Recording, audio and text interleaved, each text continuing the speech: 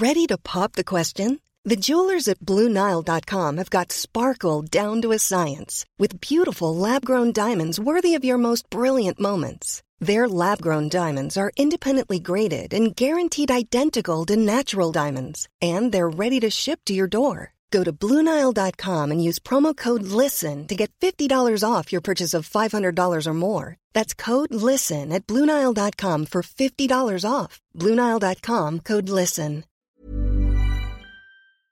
Today's episode is presented by Lloyds Banking Group. Everyone deserves a safe place to call home. That's why Lloyds Banking Group has championed the social housing sector for decades, supporting more than 340 housing associations across the UK. The podcast will begin after a message from our sponsor. For more than 100 years, Raytheon has proven its commitment to partnering with industries and allies in Europe to advance new technologies and increase protection against a full spectrum of threats. In a world of uncertainty, Raytheon is defending our transatlantic partners by creating trusted, tested, and innovative solutions that make the world a safer place.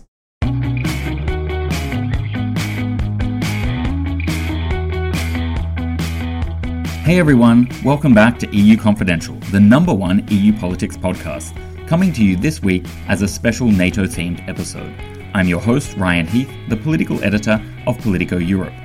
What a weird week. I feel like I say that often in 2018, but this week takes the cake. The week started, continued, and will surely end with scenes of political farce. Here in Brussels at the NATO summit, US President Donald Trump was all over the place. One minute he was trying to sound tough on Russia by claiming Germany is actually controlled by Russia. Then he tried to move the NATO goalposts. He mooted the idea of doubling NATO's defense spending target to a full 4% of GDP the moment it was confirmed that NATO allies are in fact all increasing their defense spending just like Trump asked them to. Then on Thursday morning came reports that Trump once again threatened to pull out of NATO. Yet right alongside all that political whiplash, there was a serious and useful discussion taking place amongst 1,000 or so people who run and influence NATO on a daily operational basis. That was a symposium called NATO Engages. I was there, and the contrast with the real thing was both real and weird. Back to the leaders again, we also have some iconic photos to now ponder, including of NATO leaders looking dazed and confused as they observed a military flyover. And when the leaders arrived for their official dinner, they saw a truly bizarre spectacle of a woman floating above them, strapped to and dangling from several hundred balloons. It wasn't a protest, that was the official entertainment. Then there's British Prime Minister Theresa May, the world's leading zombie Prime Minister, who made it to the summit in the end. But that wasn't at all guaranteed when the week began. Chiefly because she was abandoned by her Foreign Secretary, Boris Johnson, in the middle of a special Balkans summit that he convened in London, and just days ahead of both the NATO summit and President Trump's visit to London, which itself will feature protests such as a naked blimp of Trump floating over central London. Weird, definitely. Is Russia's Vladimir Putin rubbing his hands with glee watching all of this? You can bet on it.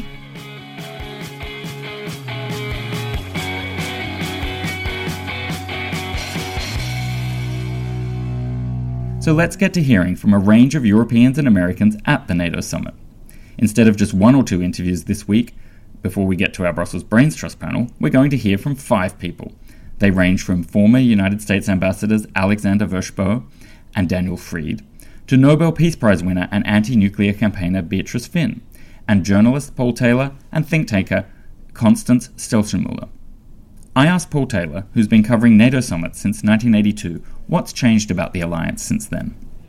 I think we've gone from the Soviet Union as our clearly identified major adversary and a sense that we all had to rally around despite our differences because our existence and our security was at stake, to an alliance where not everybody feels that they're facing existential challenges and there's more room for people to disagree, and where we have the United States for the first time led by a president where we're not really sure how committed he is to European security and to America's role in it. So in some ways NATO needs to reinvent a sort of Nike doctrine, just do it.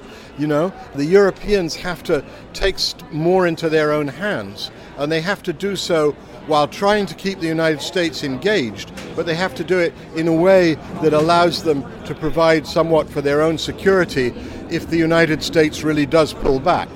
Paul told me that even though the Trump drama is engrossing, many of his points come from an old playbook. Inside the summit, there's one bull in a china shop act which is focusing so much of the attention and potentially sucking the oxygen out of NATO. In 1982, Ronald Reagan was trying to stop Germany doing a gas pipeline deal with the then Soviet Union, saying it would make Europe hopelessly dependent on Soviet gas and therefore under the control of the Soviet Union. And what do we hear President Trump say today? Germany's under the control of Russia. So, does that make him boring and repetitive or correct? Well, I think it's probably neither. Actually, it turns out that the gas relationship has not really been one of political dependency and strategic dependency. After all, Germany, let's not forget, was in the lead of rallying the international community to impose sanctions on Russia after it annexed Crimea and destabilized eastern Ukraine. So Germany is not entirely spineless. Joining me as I chatted to Paul was another leading think tanker at the NATO Engages Symposium, Constance Stelschenmuller, a German who works at the Brookings Institution in Washington, D.C. and writes for the Washington Post. I asked her whether there's room for anyone else in NATO given the space Trump's tantrums and tactics occupy. I do think we matter, and I don't think there's only one big stakeholder who matters. For one, there is another North American country in the alliance, and that's Canada, which put in a first-rate performance here this morning, represented by its PM, its foreign minister, and its defense minister. And then, of course, there is Europe and Turkey. All of us have a stake in this alliance and continue to do so. It's harder to do without an American president who believes in this alliance, but we know that we have to do this for ourselves, if nothing else. I can see NATO becoming a house for European security and defense with a guest room for the Americans. It would be a lot more difficult, but I think we always have to keep that guest room. As for us think tankers here, in some ways our role has become even more important than ever. For one, as policymakers engage in 24/7 crisis management and POTUS management around the clock, we're the ones supplying long-term strategic thinking and ideas. And conversely, we're also playing a greater role explaining to the larger public what these issues are about and why they should care about them. Politico reporter Kate Bolengaro, who has been covering the NATO summit, spoke to Daniel Fried, a former US ambassador to Poland who also served as the US State Department's top European official. She asked him about the risks in Donald Trump's approach to NATO. I don't see what American interest is served by trashing our alliances. I want America's adversaries to be alone. I don't want America to be alone. The question now for Trump is, you've shaken everybody up, you've turned the table over.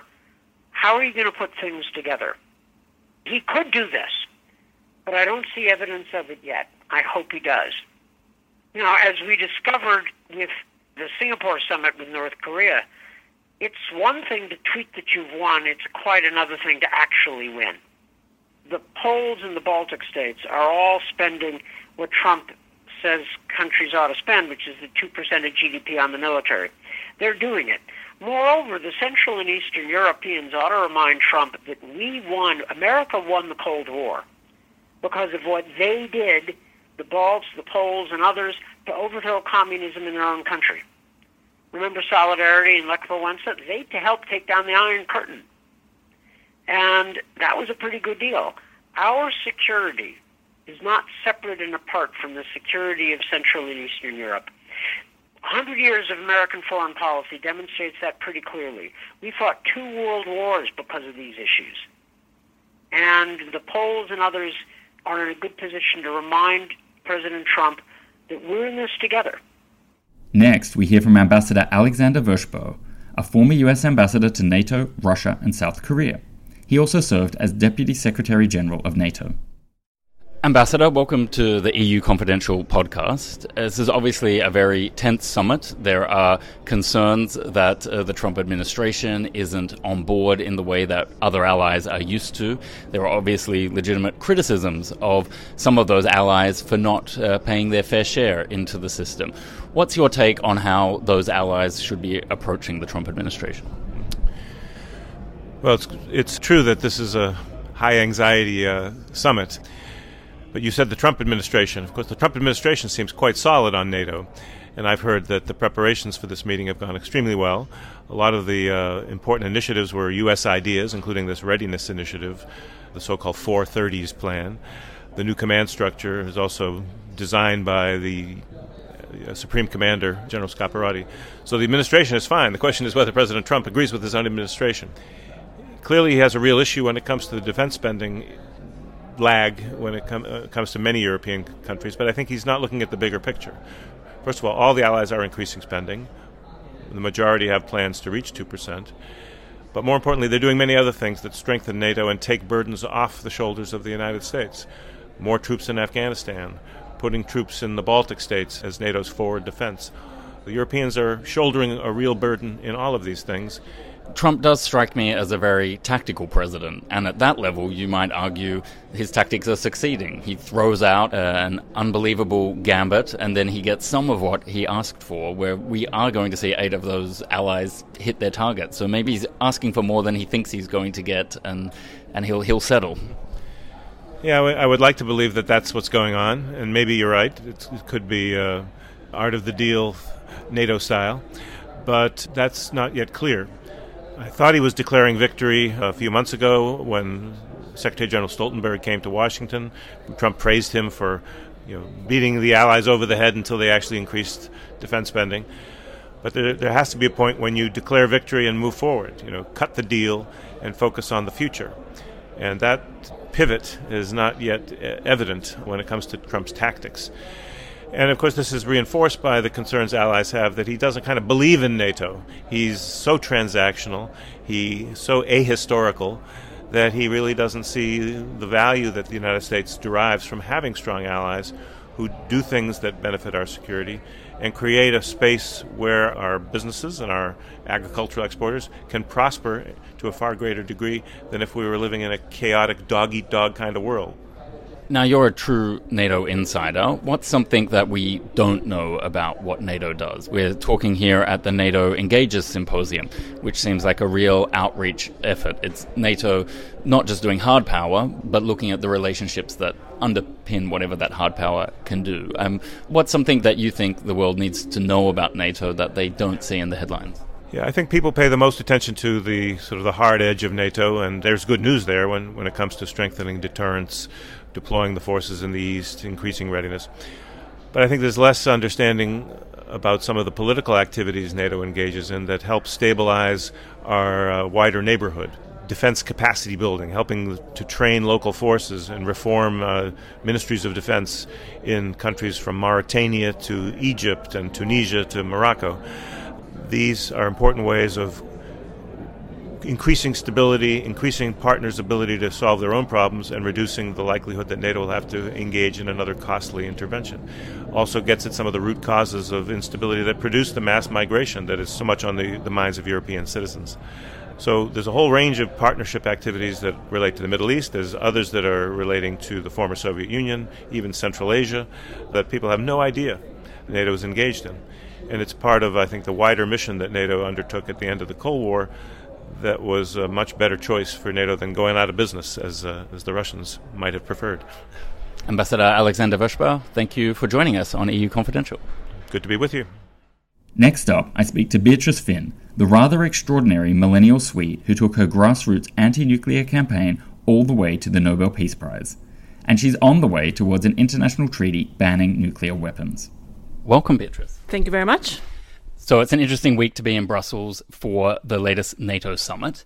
Tell us, how do you like to engage with NATO? At the surface level, it feels like you're in great opposition to the world's biggest military alliance. How does it feel on the front lines of that engagement?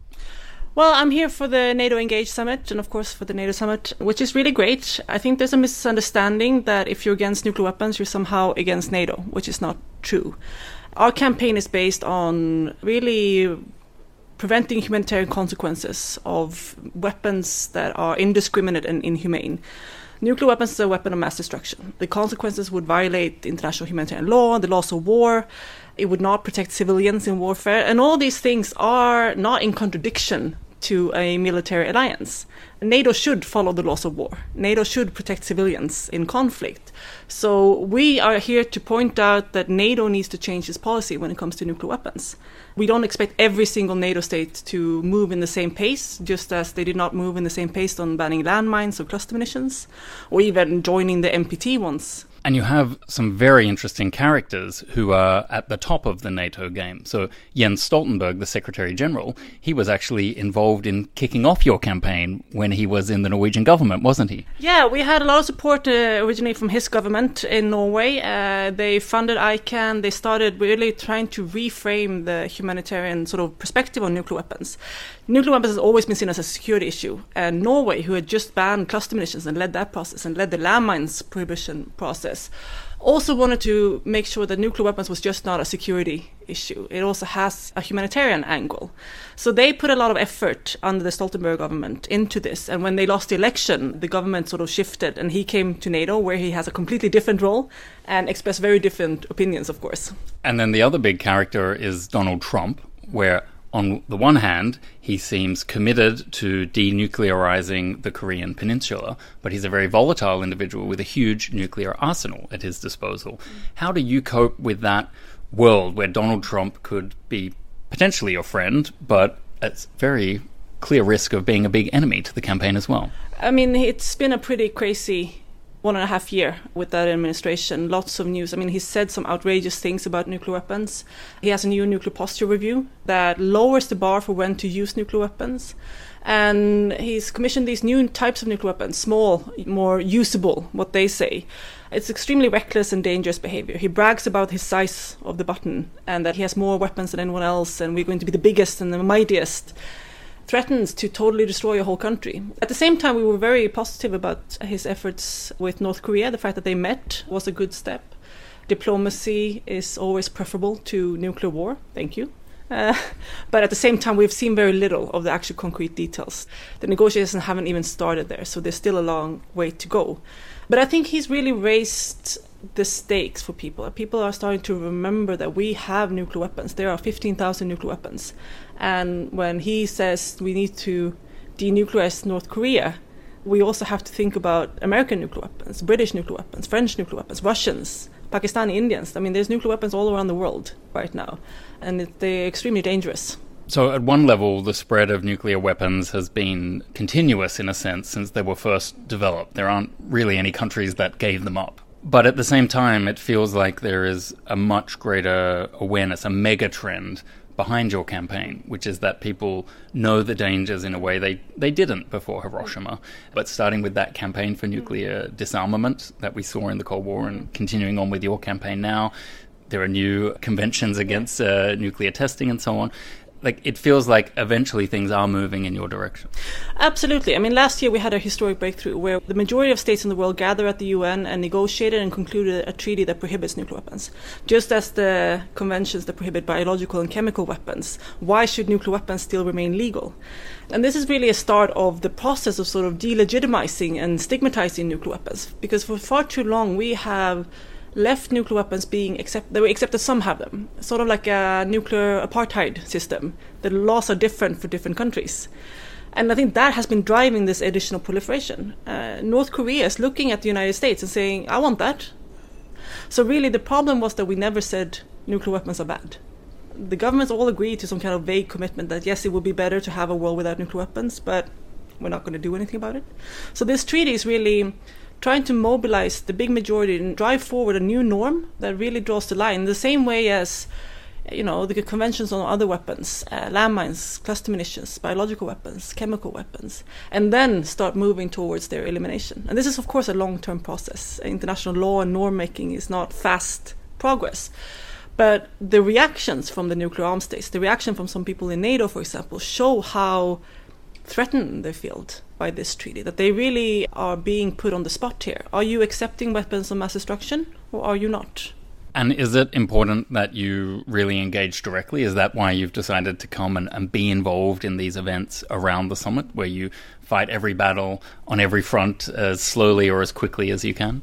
Absolutely. I mean, now we have the treaty. We're working to get the majority of states, with or without the nuclear armed states on board, to sign and ratify it so it will become international law. And then we'll have a pressure tool. We'll have something that shifts the way we see nuclear weapons.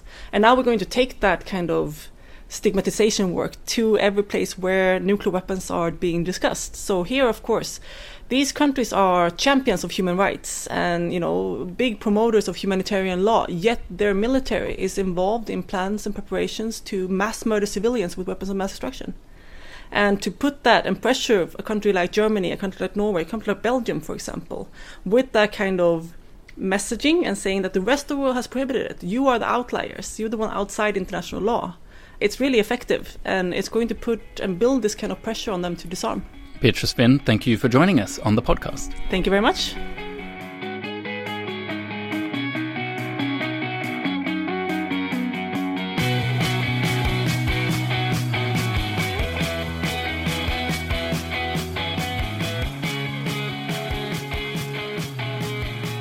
After a message from our sponsor, it's time for the podcast panel.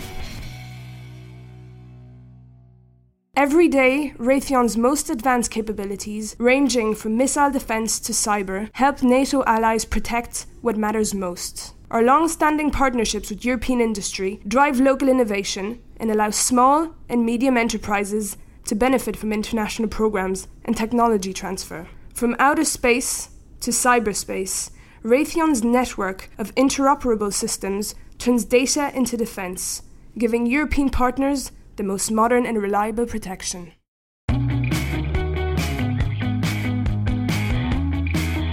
And now it's time for our favourite part of the podcast panel. Welcome back, Alva Finn. Hi, Ryan. Hi, Lena. Welcome back, Lena. Good morning, Ryan. Good morning, Alva. We're going to start on a positive note today because it would be just way too easy to go into the EU WTFs immediately. So let's start with a thumbs up. Alva, what have you been reading about the Swedish renewable energy market? Yeah, Sweden is 12 years in advance on hitting its 2030 renewable targets because it has installed so many renewable power generators and turbines and things. What? They got to 18 terawatt hours already? Yes, exactly. Well, I suggested this because I think we all need to do better on climate change, and they seem to be taking it really seriously. So it's a bit of a kind of, they can be a role model for the rest of Europe, I think. Germany was trying very hard on the renewable front. Maybe if they tried a little bit harder, admittedly they didn't have a lot of sun to work with, we wouldn't be in this NATO situation now with Trump attacking them over Nord Stream. Exactly. That's a segue. Wow. Well done. Yeah, so I think that is a big thumbs up. Lena, you're nodding. We're going to take that as approval and moving on. Lena is not very happy this morning because she has been severely disrupted by the NATO summit that has been taking place this week. And this is part of a cavalcade of summits.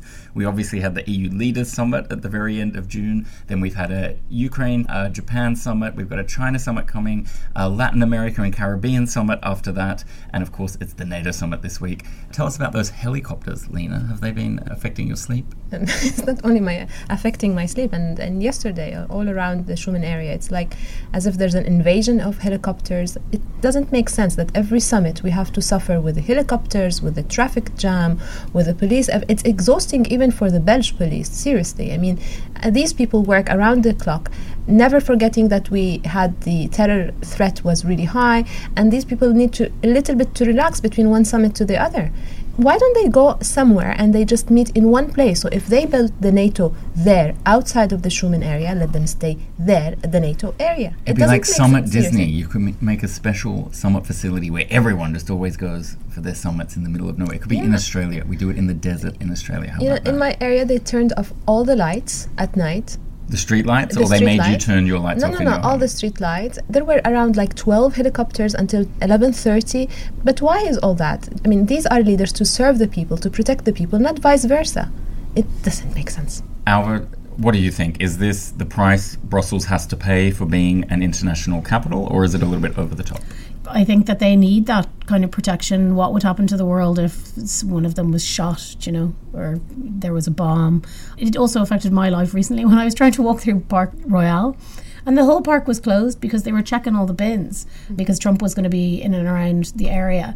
So they closed down the bike parking stations all around the US Embassy. And I was like, for 3 days. Yeah, you're going to park a bike. It's really inconvenient to live in a centre of power, isn't it? Yeah. Possibly maybe they can call it like a holiday, to give everyone, all the fonctionnaires, all the workers in Brussels a day off just because there's a summit. I think that would increase EU and NATO popularity a lot. Yeah, exactly. Yeah, we know you're going to have to work around the clock, but you can have 2 days off. And it's July, so why wouldn't they? Well, you thought that was our big summit WTF. We've got another one where Boris Johnson stood up the German foreign minister and all of the other foreign ministers at a specially convened Western Balkans summit that Global Britain wanted to host in London, but Boris Johnson was too busy resigning that day to actually stand up for the policy of Global Britain. I don't know where to begin on that one, but I thought we had to throw it in there. Imagine being like the Western Balkans and saying, no, Boris, seriously, don't worry. We can get literally any other EU member state to arrange this. You're fine. And then he resigns on the day that he's insisted, on the day of your event that he's insisted on hosting. That's gas. Yes. I love it. And then complains that Britain is becoming a colony under the new Brexit policy. And it's like, well, you kind of treated all of those countries like they were your colonies by not turning up.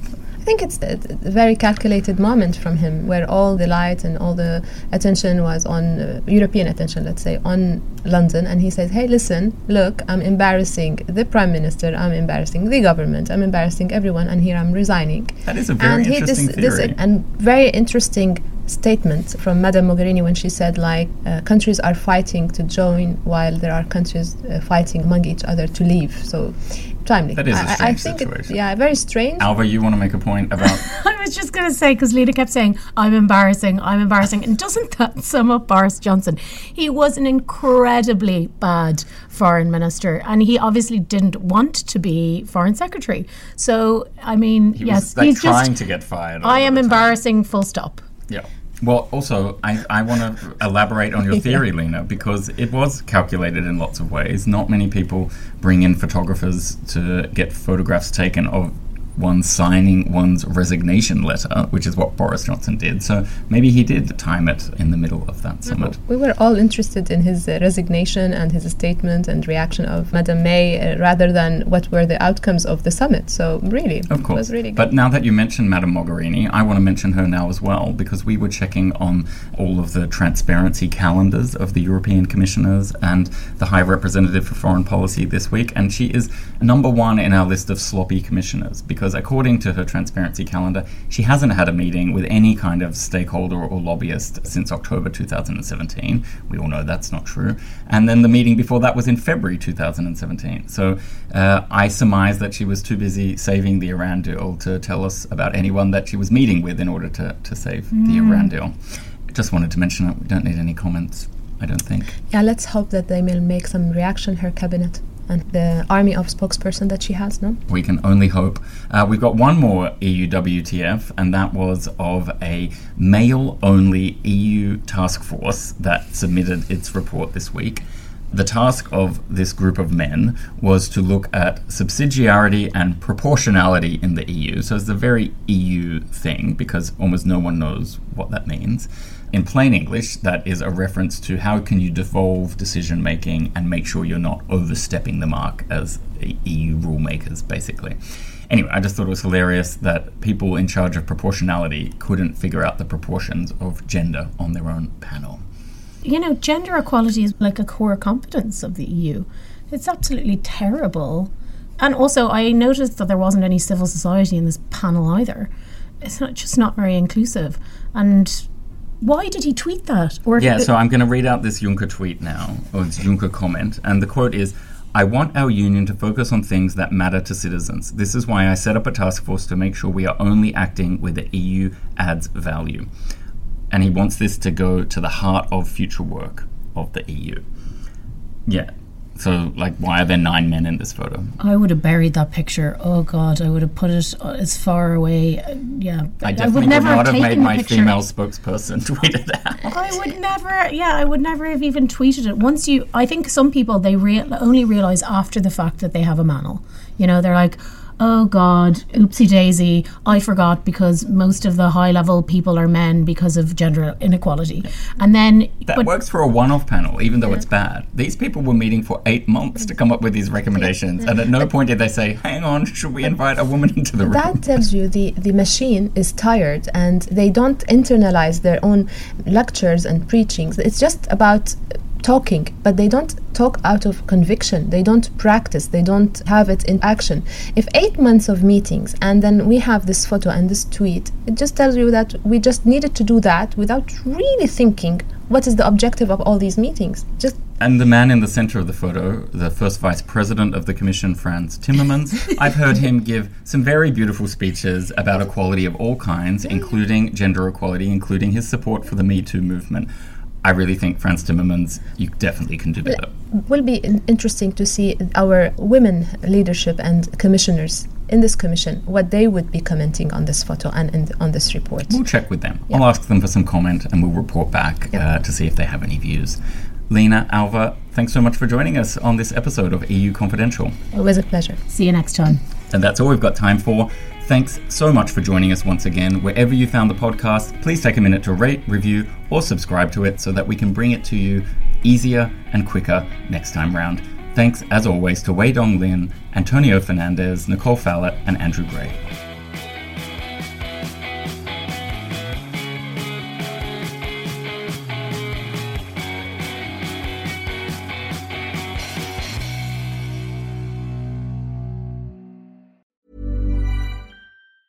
Hey, it's Danny Pellegrino from Everything Iconic. Ready to upgrade your style game without blowing your budget? Check out Quince. They've got all the good stuff, shirts and polos, activewear, and fine leather goods, all at 50 to 80% less than other high-end brands. And the best part? They're all about safe, ethical, and responsible manufacturing. Get that luxury vibe without the luxury price tag. Hit up quince.com/upgrade for free shipping and 365-day returns on your next order. That's quince.com/upgrade.